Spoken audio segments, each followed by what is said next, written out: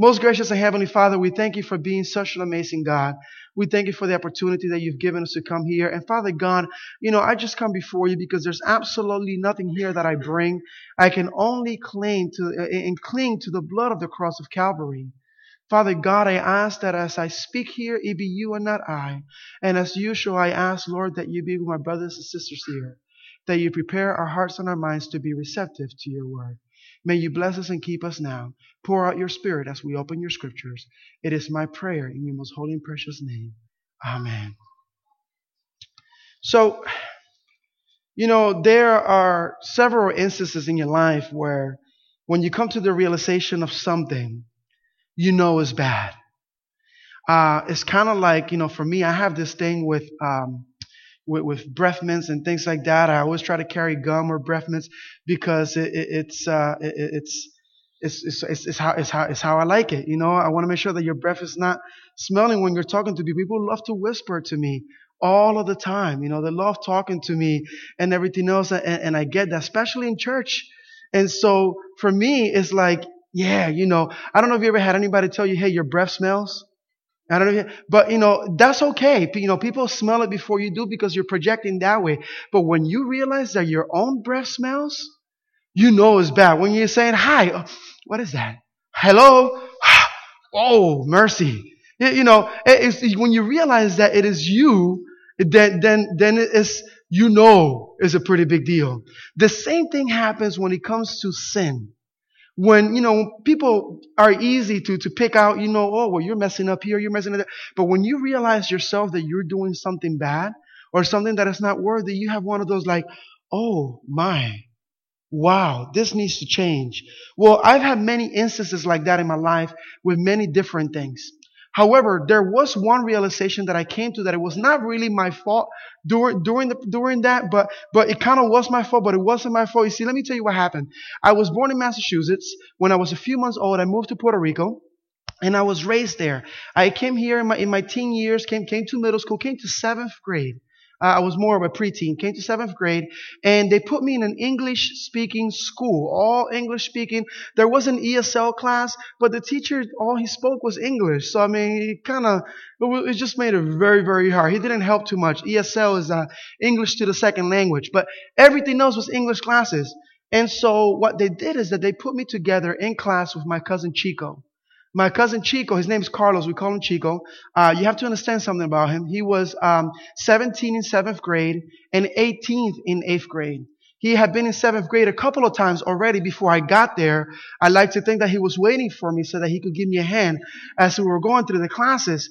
And so, we were the only kids driving to school and parking with the teachers because, after all, he had a license in middle school. So it worked out very well.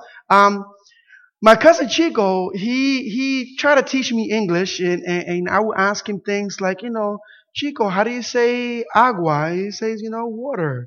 And I say, how do you say hola? You say, what up, dog? And then I would say things like, how do you say, be quiet? He'll say, shut the blank up. And he would go on. And next thing I know, I realized that my cousin Chico, every other word he had taught me was a curse word. I attended a Spanish church, so I never got to practice my English around church folk, and it was just Spanish, so it was only in school. And so we find ourselves roughly about a year and a half later from me speaking Chico English, that we find ourselves in an English class in the middle of a test, and he is sitting there next to me, and he keeps bugging me and saying, hey, what's the answer to this one? And hey, what do you got for the other one? And I get, shh, Chico. And then suddenly, he kept bugging me, so with my preacher voice, I went right ahead and say nice and loudly, Chico, shut the blank up. And the teacher, you know who she is. She's that lady with the glasses that just looks right over them, and she's like, Mr. Suarez, see me after class. And so I spoke with her. We had detention, my first time in detention, and that was the first of many. And I spoke with her, and she says, listen, I try to ignore how you speak in class when everybody's talking and all of that. I hear you. But when everyone is quiet and you simply just let it all out, I can't ignore that. Why do you speak so horrid? And I said, what do you mean? Because you see, what had happened is that every other word coming out of my mouth was a curse word. My favorite one was like, poopy, but the other one, and so I would say things, we'll use censorship because we are in church after all, but I was walking on the street and bleep, and you should have seen this bleep. It was the biggest bleep I ever seen. And that's how my typical sentence was. So the teacher was like, yeah, that's bad. And I said, what about this one? Yep, that's a bad one. And what about this one? Yep, that's a bad one too. And this one, this one is bad too. So I realized that I spoke Spanish and Chico English. I realized that Chico English was horrible. I realized that, how can I, a child of God, a churchgoer, have such a dirty, filthy mouth? So now I had to relearn how to speak English all over again. And it was so hard because for the last year and a half and then some, I had been speaking in this manner. So I had to relearn all over again. And it just broke my heart completely. And so that was one of my many realizations of things in my life that I needed to change. I don't know if you had your own version of Chico English, your own realization that, I need to get rid of this and get this out of my life. I need to change something. Perhaps I need to relearn how to do something. I know when I do marriage counseling, spouses, sometimes they got to relearn how to be a husband or a wife to their spouse. Because the way they've been doing is how they saw it in their own homes when they grew up and they become their parents. And perhaps they got to relearn how to do it anew, whatever that is. I don't know what it is for you. But I do know that we all have our struggles. The Bible says we all fall short of the glory of God. Not one can say that we got it all A-okay. We all struggle. I remember some years back talking to my brother. My brother and I, he and I took two different paths during our teenage years. And so he finds himself at a total opposite spectrum of where I am.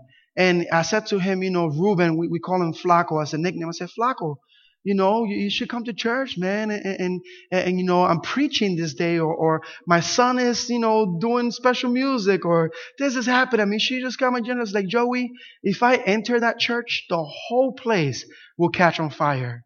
I have done so much wrong. I am so evil that if I were to enter, the whole place would begin to just burn up.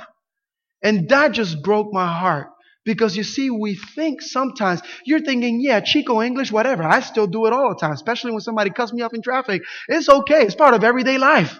And you may not think that there's anything wrong with the whole Chico English thing. But in his case, he really feels that it is so bad that he will enter church and the church will catch on fire because of his entire lifestyle. Exploring with different drugs and different things and different, social things, etc. And that's how he felt, and it made my heart ache. And I pray that you here, churchgoers, know better. I pray that you do, because it is not how it works. Go with me to Mark chapter 5.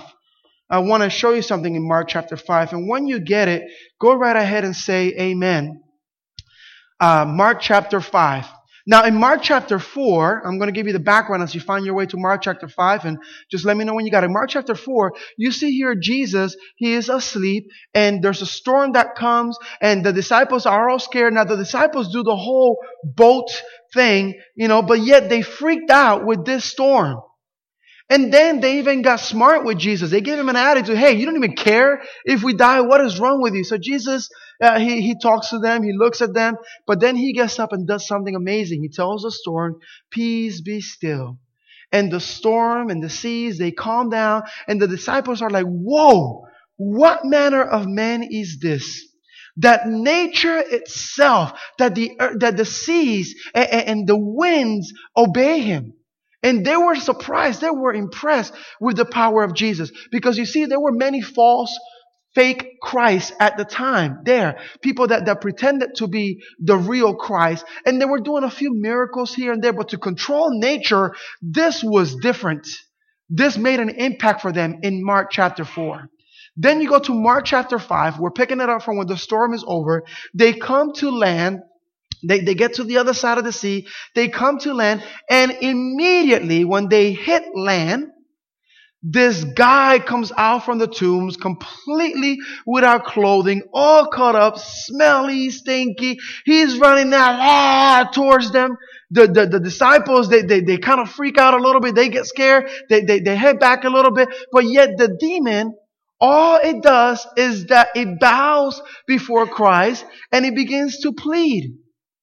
Oh, Jesus of Nazareth, please don't torment us. What do you want with us? Have mercy on us. And so Jesus asked him, what is your name? Verse 9. Can somebody tell me the name that is there?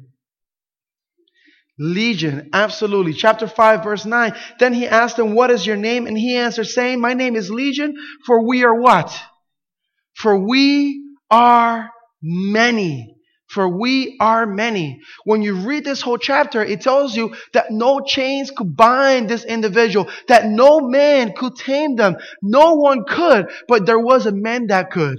And his name is Christ Jesus. To the point that the demons could do nothing but plead and beg for mercy. Please do not throw us into the abyss. Please do not torment us. And then after that, they asked permission to be allowed to go into the swines. You may have heard this story before. And then we see here on verse 13 will tell us approximately how many swines are there? 2,000 swines, 2,000 pigs. So you have my brother who feels he has done so much evil in his life that he's not worthy to even enter the church. Then you have here in the scriptures in Mark chapter 4 a Christ that even the nature itself obeys him and listens to him. Then you have it in Mark chapter 5 where this demon-possessed man that no one can tame found someone that in fact can tame him and had to do nothing because they couldn't help it but to acknowledge who he was. Oh, Jesus, Jesus of Nazareth, Son of God. And then they begged and asked. And they were, what was the name of the demon again? Legion, for we were what? A little bit? Many. We know that it was at least how many? 2,000, right? Scholars believe that it was as much as 6,000 demons inside this individual because the term legion, when you use it in the military, if I have a legion of soldiers, I have 6,000 soldiers based on the language and on the times. They believe that it was at least 6,000. But even if you don't know the history, even if you don't know the language here, you at least know that it was at least 2,000 demons. And I ask you the question, perhaps you too were called hijo del diablo growing up, like I was, a child of the devil. But are you really that evil that you have at least 2,000 demons inside of you? I mean, we all struggle with a few. Well, I get that, but you that evil. And even if you were, is my God so powerless that he cannot tame that demon or those demons in your life? Is my God so powerless that he cannot get rid of that in your life so that you can move forward in your spiritual life? My God is an awesome God. My God is an almighty, all-powerful, omnipotent God. That is the God that I serve. And it breaks my heart when we don't tap into that power because of our misconception of who he is, because of our misunderstanding, or because we've bought into the lies of the devil. Because you see, you have to understand something. And be ready for this, church. You have to understand something. The judge is Christ. The advocate is Christ. And the accuser is the devil. It cracks me up in church when we misunderstand our role and we try to do one of those three. When we think that we can go right ahead and judge people, or when we try to defend people's sins or lifestyle, perhaps our own, because we don't really defend people. We point them out to make ourselves feel good for the things that we do. And then it messes me up when we try to take the role of the accuser. First of all, you are not God, and I pray that you ain't trying to be the devil. Christ is, that's right. If you can't say amen, say ouch. And so understand this. The devil does his best to give you a misconception of who Christ is so that we don't tap into that grace and that joy because his grace is sufficient. Doesn't matter what you've done, you're able to come to him. And he will say to you, just like he did to that adulterous woman, where are those that condemn you? Neither do I. Go and don't do it again. That's how he works. Come to him and he will give you true Rest. Go with me to John chapter 15. Go with me to John chapter 15. John chapter 15. And we'll learn a little bit more of how this works. When you have it, say amen. John chapter 15, verse 1, it says, I am the true vine. My Father is the vine dresser. Every branch in me that does not bear fruit, he takes away. Every branch that bears fruit, he prunes, that it may bear more fruit. I don't know if you're familiar with planting and all of that. I'm assuming here probably you do. My front yard and my backyard in St. Pete is nothing but sand. And even if it was nice grass and whatever, I have a black pale thumb. I kill every plant that I touch. I had a church member gave me some peppers. It lasted like a week before I forgot to water it, and there was no reviving that thing. But if you know anything about this, Jesus is using an illustration of vineyards and trees and branches and how that works. And so it's saying, I am the vine. I am the one. You know, through the vine is where all of the nutrients and everything gets transferred throughout. Okay? My Father is the vine dresser. He's the one that takes care of us. And you are the branches. You are connected to me. You are an extension of me. And it says, every branch in me that does not bear fruit, he takes away or he cuts. The Greek word there is actually he cuts out. All right? And I think the King James probably use it cuts. And other versions do. Every branch that bears fruit, he prunes. Interestingly enough, pruning is a form of cutting. You cut around those little bad leaves and everything else so that the rest of the healthy stuff can grow even healthier. So in order for a plant to grow healthier, you have to cut around some of the bad stuff around it so that it can grow. Are you with me so far? Yes? All right. Let's keep reading. Good, because I don't know much about this. I grew up in the city, but let's go ahead and keep reading verse 3. You are already clean because of the word which I have spoken to you. Verse 4. Abide in me and I in you, as the branch cannot bear fruit of itself unless it abides in the vine, neither can you unless you abide in me. This is why sometimes we make the grave mistake thinking that we could do everything correct and follow every law in the Bible by our own might, our own power, and by our own doing. And that's when we get ourselves in our own mess of trouble. Because we depend on ourselves rather than depending on Him. It is all about abiding. Verse 5, I am the vine, you are the branches. He who abides in me and I in him bears much fruit. For without me, you could do still a few things. You can do what? Nothing. We think we can. The devil would like us thinking that we could do it without God. But no, without abiding in Him, we can do nothing. Verse 6, if anyone does not abide in me, he is cast out as a branch and is withered. And they gather them and throw them into the fire, and they are burned. Verse 7, today's scripture reading. If you abide in me and my words abide in you, you will ask what you desire, and it shall be done to you. I don't know if you have heard this text before. Ask whatever you desire, and it shall be done to you.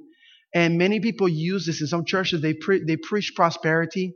I'm not a big fan of preaching prosperity because the truth of the matter is that if you are standing up for God and you're doing things productively for God, the devil will do his best to throw everything your way to attack you or discourage you. Sometimes being in the side of God means the furthest point from prosperity.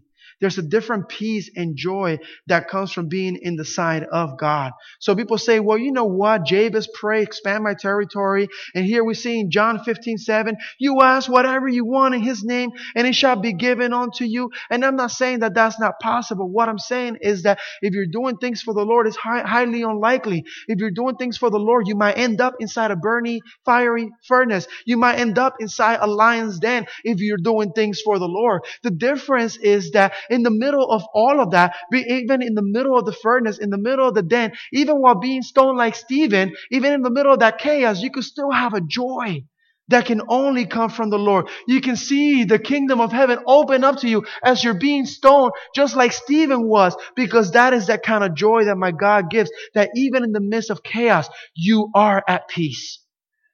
When chaos happens, and your co-workers, your neighbors look to you, a follower of God, and you look just as hopeless and as frantic as them, it is a high time to pray and watch. Because that's the time that we should be able to shine and should be able to trust and have faith in the Lord. That is the time where Christ really shows who He is through you if you simply allow Him to. So in here, when it says you ask whatever you want under my name and it will be given unto you, it pertains to that pruning concept.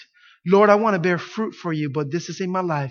Will you get rid of that? Lord, I want to do this, but will you please take this off? Will you please take this out? Let me get a volunteer up here. Maybe the young lady there in front of you, Mr. Guzman. Can you come up here for a moment? What's your name? Jasmine? Hey, huh? Grimson? Come on up. I want to show you something. I want you to pretend. Here, can I hold your hand? There you go. All right, I want you to pretend that I'm a dock. She's a boat. And here is a rope holding her to the dock. Go ahead and go back to your seat. See, I picked on the little one. If I would have gotten Mr. Guzman, he would have pulled me with it. She's almost doing it. Don't be so strong. Don't make me look bad. I'm preaching. Okay, but she can't get anywhere. She can't move forward because there's still something that is tying her up. There's still something that is keeping her back from moving forward in her spiritual life. And we can't really go backwards. We can't really do this of ourselves because He says there a couple of verses earlier that without me, you can do absolutely nothing. Absolutely nothing. So that we need to go back and go back to your seat. And she needs to cry out to God and say, Father God, Christ, Heavenly Father, listen, I'm trying to move forward in my spiritual life. I'm trying to do this, but these things are still keeping me tied up. I need to get rid of this filth. I need to get rid of this thing that is holding me back, that is keeping me from moving forward. Yeah, I can hide it. We could pretend that it's not there. Go ahead, go back to your seat. But yeah, I still can't because it is still tying me up. So we need then to cry out to the vine dresser, to go right ahead and prune those things out of our lives. Go ahead and go back to your seat. Prune those things out of our lives that are keeping us from moving forward. We have that opportunity. Therefore, in John 15:7, it says, ask whatever you want in my name. Doesn't matter what it is. Even if you think that when you set foot in the church is going to catch fire. Even if it is a legion of demons inside your life. Whatever it is, you ask it in my name, and it will be given unto you. That is how my God works. But we must ask Him to get rid of these things in our lives. Because without Him, we can do absolutely nothing. Let's go to the last section in Scripture for today. It's 2 Samuel chapter 21. 2 Samuel chapter 21. When you have it, say amen. 2 Samuel 21.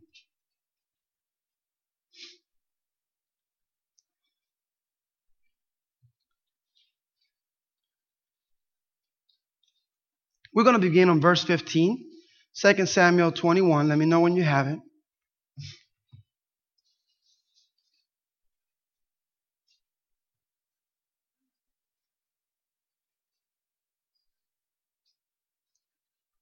Second Samuel 21 verse 15, it says, when the Philistines were at war again with Israel, David and his servants with him went down and fought against the Philistines, and David grew faint. Verse 16, then Ishbi-benob, who was one of the sons of the giant, the weight of whose bronze spear was 300 shekels, who was bearing a new sword, thought he could kill David. Verse 17, but Abishai, the son of Zeruiah, came to his aid and struck the Philistine and killed him. Then the men of David swore to him, saying, you shall go out no more with us to battle, lest you quench the lamp of Israel. So let me tell you what is happening here. I don't know if you remember when David killed Goliath. We probably heard the story as kids in earlier chapters also. Here's David. He killed Goliath. I don't know if you remember. He kneeled down and he grabbed 5 stones. Some scholars believe it's because, perhaps he was concerned about Goliath's brothers coming and showing up and being present there because he had 4 other brothers. And so here we get to see now later in life, David is not a little boy anymore. He is much older now to the point that he got tired in the middle of a fight. It's like me after going 2 flights of stairs. He completely just waxed faint. And so he was in that battle and they said, look, you're not going to go out with us anymore lest you get hurt, lest the light of Israel is quenched. And so that's what we're seeing here in 2 Samuel 21, beginning on verse 15. Now, what is the name of the giant there that they faced off with? Can somebody tell me? Anyone? Ishbibbenah. In the land of the Chaldeans, the name Ishbibbenah means dweller of the heights, vanity. See, I don't know for who of us here the sermon of our message is Name Your Giant, because I share with you some of my struggles. I share with you the rated G ones, of course. But you see here that for some of us, perhaps vanity is that thing that is keeping us tied down and keeping us from moving forward in our spiritual life. You see, thou shalt not have any gods before me. Well, I like to put myself first before God. And now because of I violate that commandment. Thou shalt honor your father and your mother. Well, I'm not, they don't tell me what to do. They're not the boss of me. Thou shalt not lie. Well, I don't want to get in trouble. Thou shalt not steal. Well, I don't want to pay for it. Thou shalt not commit adultery. Well, I'm not happy with just one woman in my life. When you look at everything, all of the commandments, the laws, we get ourselves in trouble because of I. You haven't spoken to your brother and sister for a very long time. Well, I'm not humiliating myself. They need to come and beg me for forgiveness. I. It almost sounds like that other guy, right? I'm too pretty to worship God, right? I will ascend up above the Most High. I will sit on the throne of grace. Remember that? That's a quote from the devil himself in the scriptures. He too was thinking of I. So perhaps for some of us, maybe Chico English is not your problem. Perhaps it's vanity. Maybe that is your challenge. Maybe that's what it is. Let us go ahead and keep reading. Verse 18. Now it happened afterward that there was again a battle with the Philistines at Gob. Then Sibbecai, the Hushathite, killed Saph, who was one of the sons of the giant. What is the name of the giant mentioned here? Saph. In the land of the Chaldeans, that name means desire or pornography. Do you know for how many of us perhaps it's not vanity, but it is desire or pornography that is a big struggle?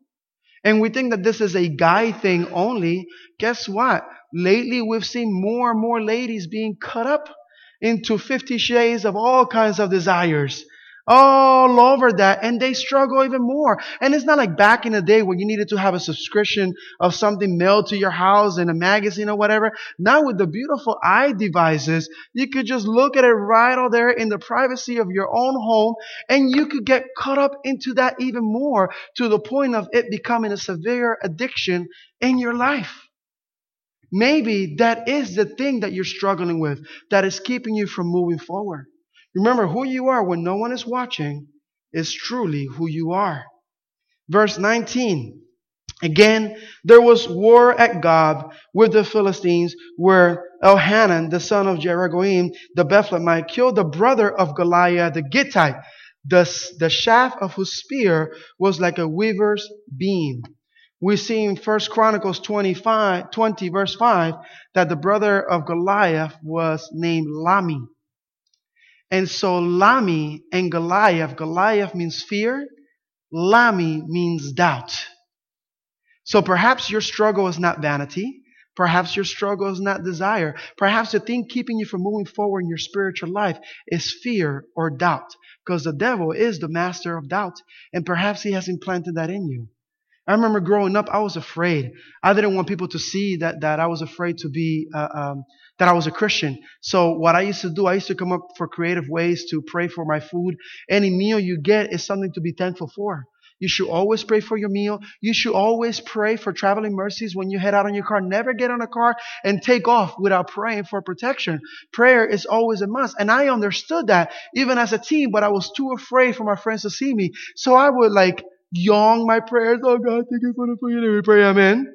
Sometimes I would drop something on the floor and on the way down, Jesus, amen. And I would come up with creative ways so that they had no idea that I was a Christian.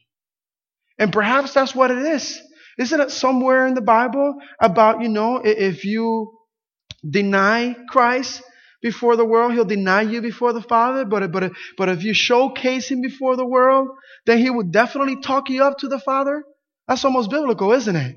And so fear may be the thing that is keeping you from moving forward in your spiritual life. You see, you have to understand something. We have lots of hope to become something amazing. For me, my hero in the Bible is not Jesus. It's Peter. Because Jesus, He's awesome and I love Jesus, but He's the Son of God. Hey, He is God. But Peter, on the other hand, he was a dumb, hard-headed fisherman. He was a guy that after walking 3.5 years with Jesus, when the soldiers came, he tried to kill the soldiers and ended up cutting the soldier's ear off. And then after that, he went right ahead and when they say, hey, aren't you one of the ones that was walking with Jesus? They're like, yeah, no, not me. And he denied it not once, not twice, but 3 times. And the third time, I think Chico also studied with I think Peter also studied with my cousin Chico because he came out with Chico English to prove that he wasn't a follower of Jesus. Because they said, you even sound like him. You were wrongeth. I shall not be a follower of Jesus. With that old King James English. So they said, look, you even sound like him. So the Bible says he started cursing to try to make a point. But that's not why Peter is my hero. I look up to Peter because when it finally clicked for him, how great he could be if he truly made my God his own, if he truly abide in Christ, that later in Acts, we see where he came up and there was a guy on the steps and he says, look, silver or gold I do not have, but what I do have, I give unto you. In the name of Jesus Christ of Nazareth, get up and walk. Later in the book of Acts, we hear that he even did greater things than Jesus. You see, Jesus said it. A helper is coming and you will do greater things than I. And what happened? When Jesus was walking one time, a lady who had a blood issue touched his clothes and she was healed. Peter, on the other hand, in accordance to the book of Acts, he will walk by people and his shadow will heal people. And that's why I say, wow, if this dumb, hard-headed, stubborn fisherman who wanted to fight with everybody, who was cursing up a storm, who did the whole attempted murder thing when they came to Jesus, if he could click for him, if he could connect for him, because he was really stubborn. And yet when it clicked, my God was able to do so many amazing things through his life. And my God can do the same thing in your life.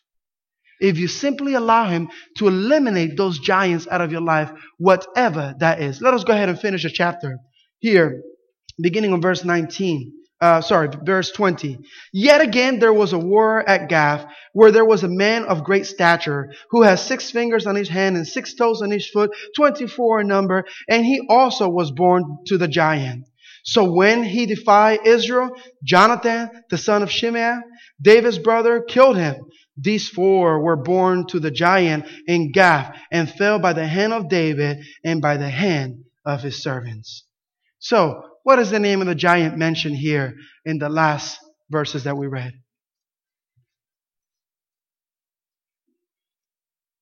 I'm sorry? There is no name. Absolutely. Because you see, perhaps your struggle may not be desire, pornography, vanity, fear, or doubt, but you know the name of your giant. And so I want to encourage you to give the name of your giant or giants to Christ and ask whatever you will in his name, and it shall be given unto you. Now, what is the name of the person that killed this no-name giant? Jonathan. Do you know what that name means in Hebrew? It means sent of God or gift of God. It means older brother, fraternal friend. Who is our older brother? Who was sent of God or a gift of God? Absolutely. And that same Jesus who was there for Peter, that same Jesus who got rid of Legion, is the same Jesus that can eliminate the giant in your life.